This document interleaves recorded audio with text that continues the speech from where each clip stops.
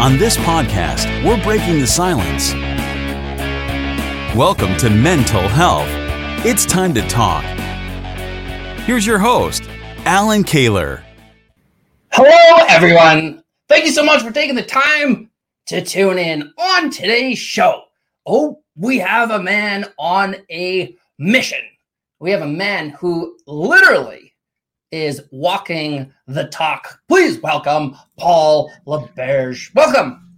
Hey, Al, how's it going? Living the dream, they say. Thanks so much for taking the time to join us. Absolutely. Thanks for having me on. Paul, I want to start around 2014 when I know you were going through your own challenges with mental health. And then shortly after, you had that gut feeling, that intuition, if you will, that perhaps something is not so well with your father. Yes. Yeah. It started, I started waking up. I was living in Regina at the time. I was a land agent. Life was good, working the job I went to school for, and started to wake up. I noticed I was in tears and very emotional and wasn't sure what the hell was going on, to be honest with you. And, but also had that gut feeling that something back at home wasn't right, just by the body language and also how my dad was acting. But I didn't really read into it too much right away. I kind of, thought I was overthinking and being more protective, like I usually am with family and my friends, and went back to Regina. And I think it was about a week right after May long weekend, I just happened to show up, went to Lloyd and surprised my dad. And my dad was an early riser, would be up at 6 a.m. And sure enough, I walk into the house and my dad's come downstairs and it's 3 in the afternoon. You can tell he just got out of bed. And that's when it kind of, something hit home there and I knew something wasn't right. So that's when me and him kind of had a little bit of a talk, but not too open, but just kind of asked him what's been going on. And he just said, I'm just feeling down. Work's not going so well. And that was kind of it. So yeah, we hung out for the whole afternoon and just kind of, did guy stuff and we went golfing. And then later on I went back home, and probably about 2 weeks later, usually about every second day, me and my brother would have a chat in the morning. That was kind of our morning routine. We just kind of, called each other when we still do the same work at the time, both land agents. So we had the time, in between meetings to, call each other and kind of, pick on each other, kind of like how brothers do. And so anyways, I was running late and I haven't even showered yet. And so I'm about to jump in the shower. My brother calls and I kind of hit mute and, kind of like, I'm going to call him and have a shower. And right when he called, he let it ring 4 times, voicemail, and he called again. And that's when I knew something was up. So I answered the phone. My brother's voice was like, he couldn't even talk. It was just, like, you can tell, trying to fight himself so hard not to cry. And I said, Ty, well, what's going on? And it was like the longest pause. And it honestly probably was like 30 seconds, but it felt like 5 minutes. And I said, Ty. And he said, it's Dad, you got to come home. And I just paused and I said, what's going on? And he couldn't even talk. He was just, basically, he started crying. So after that moment, I never hung up the phone, and I literally just landed on my knees because I thought I lost my dad at one point. And I just thought to myself, well, if it was that bad, they probably would have told me. So I just remember I ran to my room. I literally grabbed my laundry hamper and I'm throwing everything in. Like, it looked like I wasn't sure how long I was going to go back to Lloyd for, right? And so I pretty much packed half my room. And I called my boss, who was really good about everything. He told me, there's somewhere else I have to be. And he was really good about it. I put my files in my mailbox and I took off to Lloyd. Not proud of this, but I've probably got about 2 or 3 radar tickets and made a record of time back to Lloyd. And the second I got into the room, I remember it was my dad's sister in the room with my mom, and my mom had these black eyes, and look, she hasn't slept, and what she did. And I looked to my right, and there was about 6 or 7 empty bottle of pills. And I remember looking at Dad, and he had a red line right around his neck. And I'm looking around, and I'm like, what? Because I don't know what happened, right? But looking at those two, it kind of added up, but I still didn't want to believe it. And so I forget what happened. I think the nurse said something about, him taking his life. So when she left, I looked at my mom, I was like, is that what happened? And my mom kind of looked at me like I had like 6 heads, and she's like, yeah, you didn't know? And I'm like, well, no, on the phone call that I had, I didn't know what happened. So obviously, that was tough.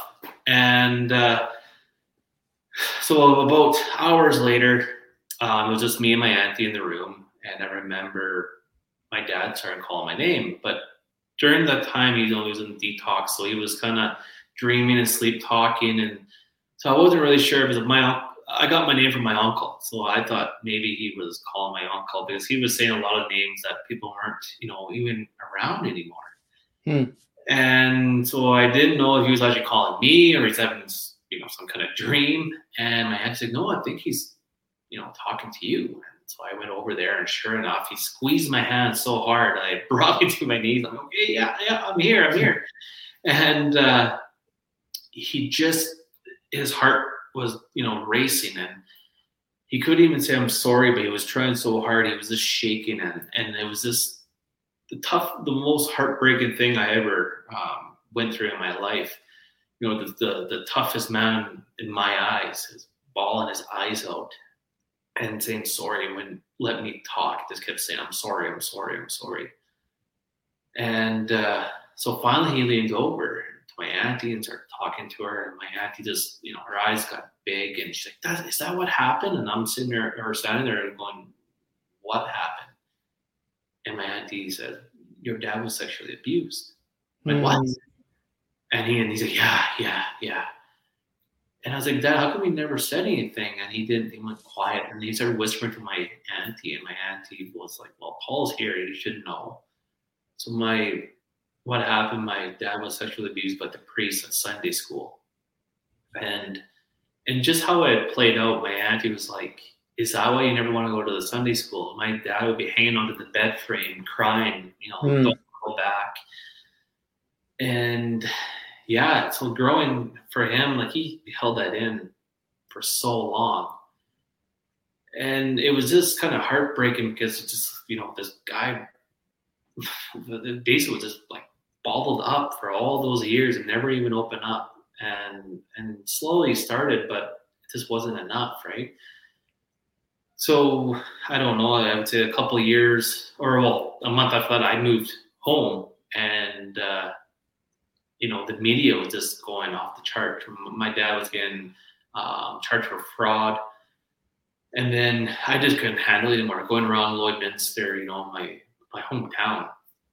And I think it was more like my mind playing tricks with me. I'm not really sure. But I just felt like everyone was kind of like whispering and talking about me and my family. And I just couldn't handle it anymore. And it was over the social media, the news, the radio station about what my dad is doing. And I just remember the next day I woke up and I had a shower, and I remember I wiped the towel off, like the mirror. And the second I looked at myself, I started crying because I was just disappointed, in me, because I felt that I was kind of part of, I felt guilty, I guess. And I couldn't handle going around uptown and dealing with all this, like people staring at me, and, I didn't know how to handle it. And so what I ended up doing, I went to the liquor store. It was like 10 o'clock in the morning, maybe 11, Alan. Went and grabbed Fireball whiskey. I remember to this day exactly what it was. Jumped in the vehicle. And my plan was, I'm going to, try to make it look like this was an accident. I wanted to go take my life, but I didn't want it to come off. That's what it was. So I tried so many times, tried to flip my truck, and I failed at it. And I remember coming into not a crashing halt, but kind of came down to the other side of the road, and I were slamming on the brakes and punching the steering wheel so many times because all I can hear in my head is, "You're pathetic. You can't even do this right." And I kid you not, the second I remember when I did this, and I remember holding my hand there, and I just remember my heart was just pounding. And it just made me realize, like, there's obviously a reason why this didn't work, right? So maybe have faith and let's keep going to see what happens with this. Like, I have no idea what's going to happen later on. And I kid you not, the second I turned on the highway became so busy. Like, it was insane. Like, the event I tried doing, there was no one on the highway. But the second I turned, right when the 4 tires touched the highway, that highway just became busy. And it just made you think, you could have hurt someone else who was innocent, right? So a lot of things also started going through in my head.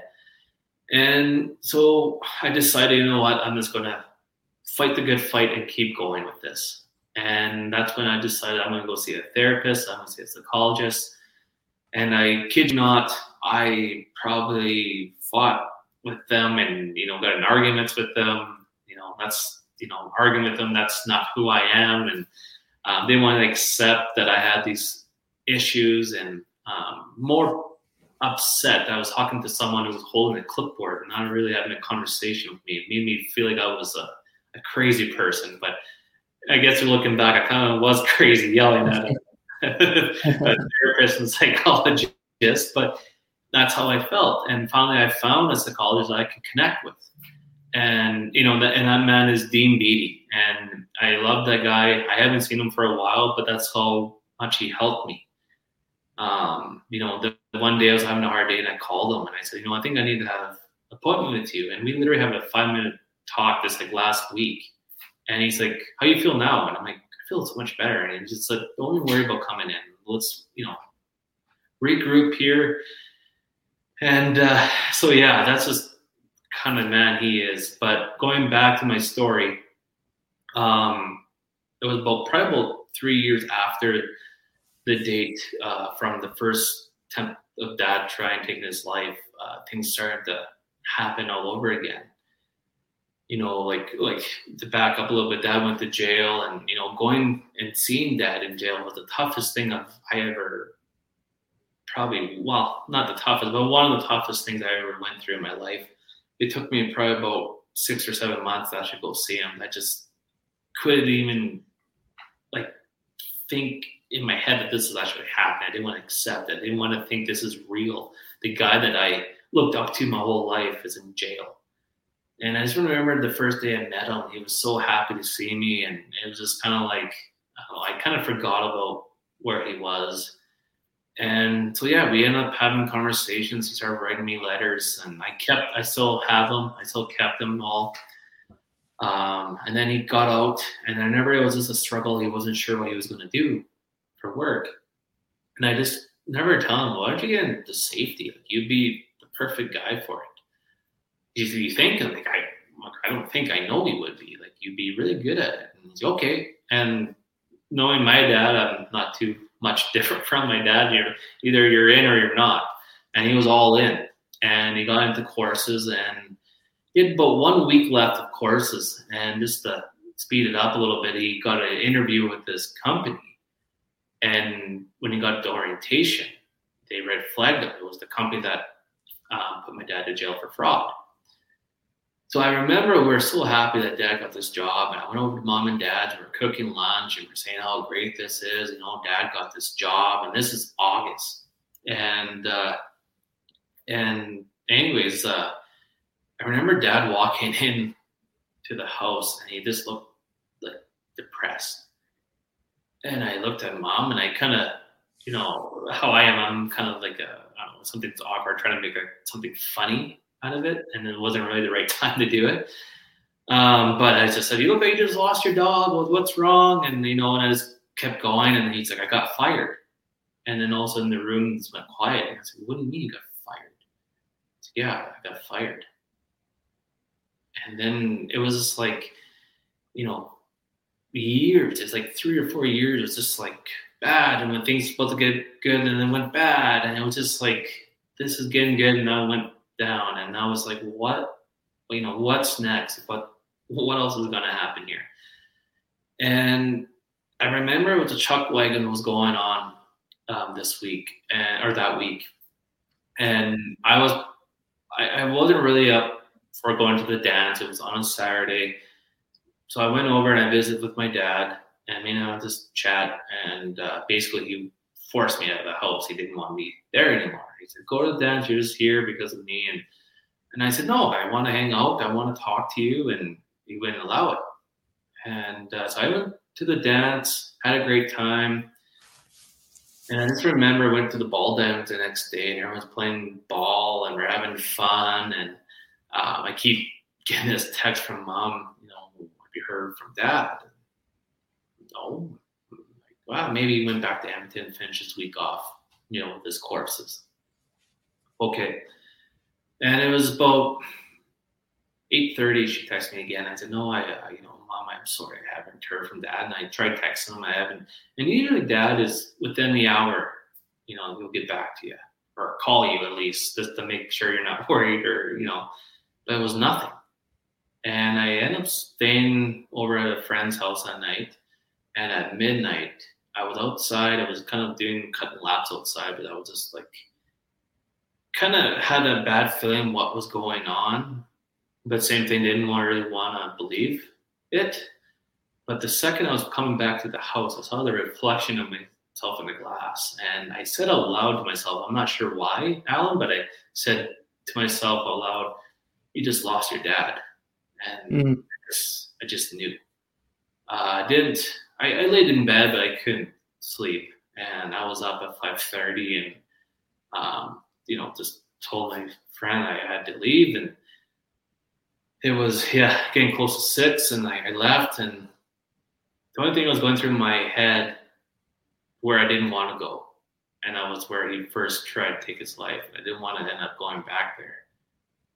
So I wanted to still believe my dad was still alive. So I went to my parents' house, went to the backyard, and I also went to the storage unit because he was actually he was a site manager there. So I went there, and nothing. And so I knew where I was going. And especially when I went home, I saw both his cell phones on the island. So it made sense of why we couldn't get a hold of him. So and that was the day I found my dad. It was August 20th. And I honestly can't explain to you in words, finding your dad. It's still heartbreaking, and it's still hard to explain to people. And a lot of people have said to me after the funeral, they were upset with my dad and saying, suicide's so selfish. And I don't think those people realize how much those words hurt me, and that's what made me kept in about my story. I didn't want anyone to know that I tried taking my life.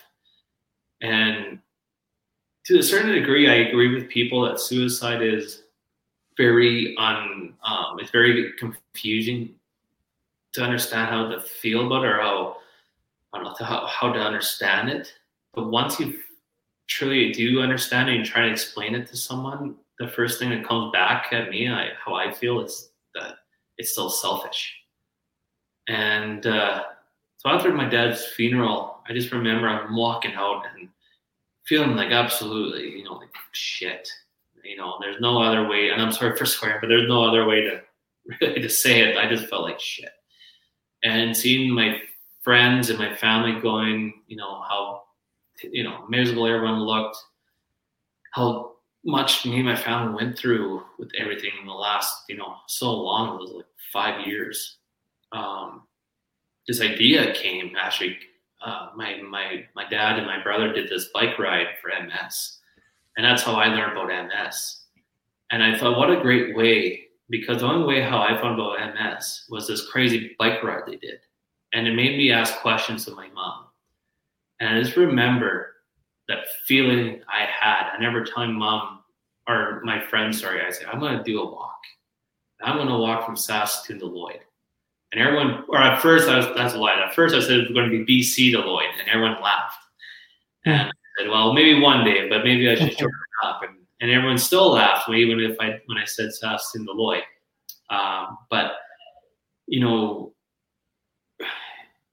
I think the one thing of what I wanted from the walk, it wasn't just to help others, it was also to help myself, because I really struggled. I didn't know how to find that missing piece of what was wrong with me. That sounds bad, but it's the truth. I didn't really know what else there could have, what I could have done. I went out and I talked to people. I tried to focus on myself, and I just hold so much anger, and I didn't know how to release it. And I guess I found it, the abuse in my body, 279 kilometers. But very emotional time though too. Like the last 24 hours, I was so nervous about the last day, but very excited. And crossing the finish line was something I will never forget. I just heard my dad's voice saying, "I'm proud of you, son." And this was an emotional time, but just how it brought the community together. And that's basically what I wanted. And so then when COVID came, it kind of put a halt to the second annual walk. So we did a virtual walk, and, and then I just thought, you know what, a year went by and people kind of forgot maybe about what Let's Walk Talk's all about. And we're about doing crazy stuff. And, when we say something, we follow up with it. And so we're going to do Regina at the Lloydminster this year. And I'm very excited to do it. That walk, I started training probably about mid-March, and I just been going for walks. It started off for 5 kilometers, moved up to 10, and now I'm at about 20, 25 kilometers whenever I can go. And we're raising money for Libby Young, and I'm just looking forward to it. They're such a great organization, and they just don't get the recognition that they should. And that's one of the reasons why I want to help them. Is I want their name to get out, and I just want to make a difference. And I know we have so much work ahead of us, not just with this walk, but with the stigma. Not just one walk is gonna, solve the problems. And not trying to bash the media, but it was just funny when they interviewed me. They're like, "What? We're going to do another walk?" And they didn't raise enough awareness. I'm like, "No, I don't think I have." We're still battling with it, So I know that one event is not going to solve everyone's problem, but from looking back, it helped a lot of people. They reached out to me, and then the podcast, after our first episode on our podcast, we had one individual said to us, I went and opened up, and now I'm going to recovery center to go get help. So our goal with the podcast and the walk and everything, it was that, save one person's life. And we did that. And so, everything, it's been going great. Still a roller coaster though too. Some days you wonder, you ask yourself, I'm not sure if you have felt like this, Alan, but for me, I know there's some days you ask yourself, why am I doing this? And then all of a sudden you get a text or a call or an email saying what a great job you're doing. And it kind of just turns your mood around. Yeah. Take a drink of water, man. I appreciate you taking the time to share your story. I have, you and I both know Mike Cameron. One of the things that I appreciate about Mike is he teaches us to practice the pause. And I feel as though for me, Paul, hearing a lot of your story, there's just so much to digest and process. And for the sake of time with this podcast, we can't all get into it. For me, the thing that hurts, there's a lot of things that hurt my heart, though. It's the piece to me after your father's first attempt, Paul, when for the very first time he shares with his sister that he was sexually abused. And what strikes a chord is how many people in general just suffer in silence, right? Like I know from our previous conversations and reading some of the stuff that was in the media, your father, Marcel, was always somebody who would be seen with a smile. All pictures have your father smiling. And correct me if I'm wrong, but just because someone's smiling does not mean that they are happy. No, it's that mask, right? Like what Michael Landsberg talks about, you talk about, a lot of people talk, even Tyson Williams, we talk about that mask. And that mask is so dangerous. Like, I've worn it for so long too. Like, once I'm not saying I 100% understand what anxiety, depression, and, and I'm also, was diagnosed with PTSD too. Not saying I 100% understand it all, but the more I understand mental health, I think I probably suffered with it longer than I honestly know. And it's not because I wasn't being honest with myself. I just didn't know what it was. I didn't know what the name was to it. And people kind of came out and said it was mental health, but just the word mental, I think that's what scared a lot of people. And that's what I wish it was a different name to it. Like, we can't really say brain injury, but that's more like concussion. But I almost wish we could use that term as a brain injury or a cold, because the word mental, I think that's what makes people scared, that they don't want to admit that they have it. And I just want people to understand that it's nothing to be ashamed about. And I'm not, from my postings, I don't want people to feel when you open up, you have to post so much on Facebook. That's not what I'm trying. I'm just trying to be that voice that I wish I had when I suffered. Yeah, well, and I know, Paul, with this walk, it's obviously about raising awareness around mental health and also suicide, but you're also an advocate around just paying attention to the language that we use when it comes to mental health. Bingo, yeah. And, we were just talking before this. I'm a big believer, if we change the language with mental health, we would probably end the stigma. But you can probably say that with a lot of things, right? We're all human. We say things we don't mean, or we don't, it just comes out. But same time, though, I have to say this, Alan, I am proud that there's so many more of just, not just me and you, there's Clint, there's Michael, there's getting more of a bigger group and more people, and even new mental health advocates are coming out now and starting to open up. Does that mean that we're coming to an end? No, but we're a lot further than we were. And that's what makes me feel happy. But at the same time, it makes me frustrated though too, is because when you open up, it feels like people think I'm trying to force them to open up. And that's not what I'm trying to do. I just also want people to know is I'm not trying to force you to open up, but also if you take too much time, when they say, you should do it on your own time. I know when I do something on my own time, when I want to, it usually never gets done. You know what I mean? So the one thing I'm trying to say is, yes, take your time, but don't take too much time, because it might never happen. You might never open up. Yeah. Well, that makes sense. And I think knowing where you were and knowing where you are and also ultimately where you want to go, Paul, what stands out for me is there's a piece in one of the stories done on you where it's got a pull-out quote. And I believe how it reads is, you say, "This is my story. This is who I am." And for me, when I read that, it was like, okay, that to me is an individual who has done the proverbial work, someone who's done wearing the mask and is now in a position where he's just passionate about giving back. And that is what this walk is all about. Exactly. Everything that I've been doing, it's not because I like or I want to be in the spotlight or anything like that. It's more just being an ear for someone, or just trying to give that drive to someone that, it's okay to not be okay. And it's okay if I open up. It does not make me a weak man. And that's what I want. I don't want people to feel, oh my God, I'm weak and I'm dealing with this. I don't know how to deal with it, and I don't know who to talk to.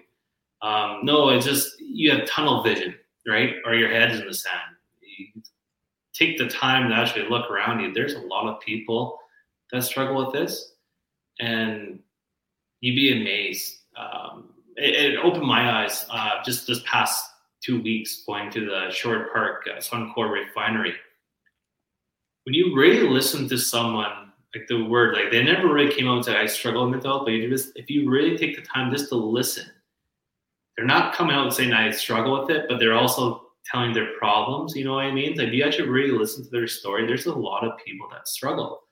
And it opened my eyes. And I just once in a while just throw like, yeah, I'm doing this walk. And I never told them why. And then all of a sudden they came back, they're, oh, look, how come you're doing this walk? And because, well, I struggle with mental health and I also did have suicide. And of course, you know, we get that 5-minute pause. And then when no one's around, you get the odd guy, me too, where I lost someone, right?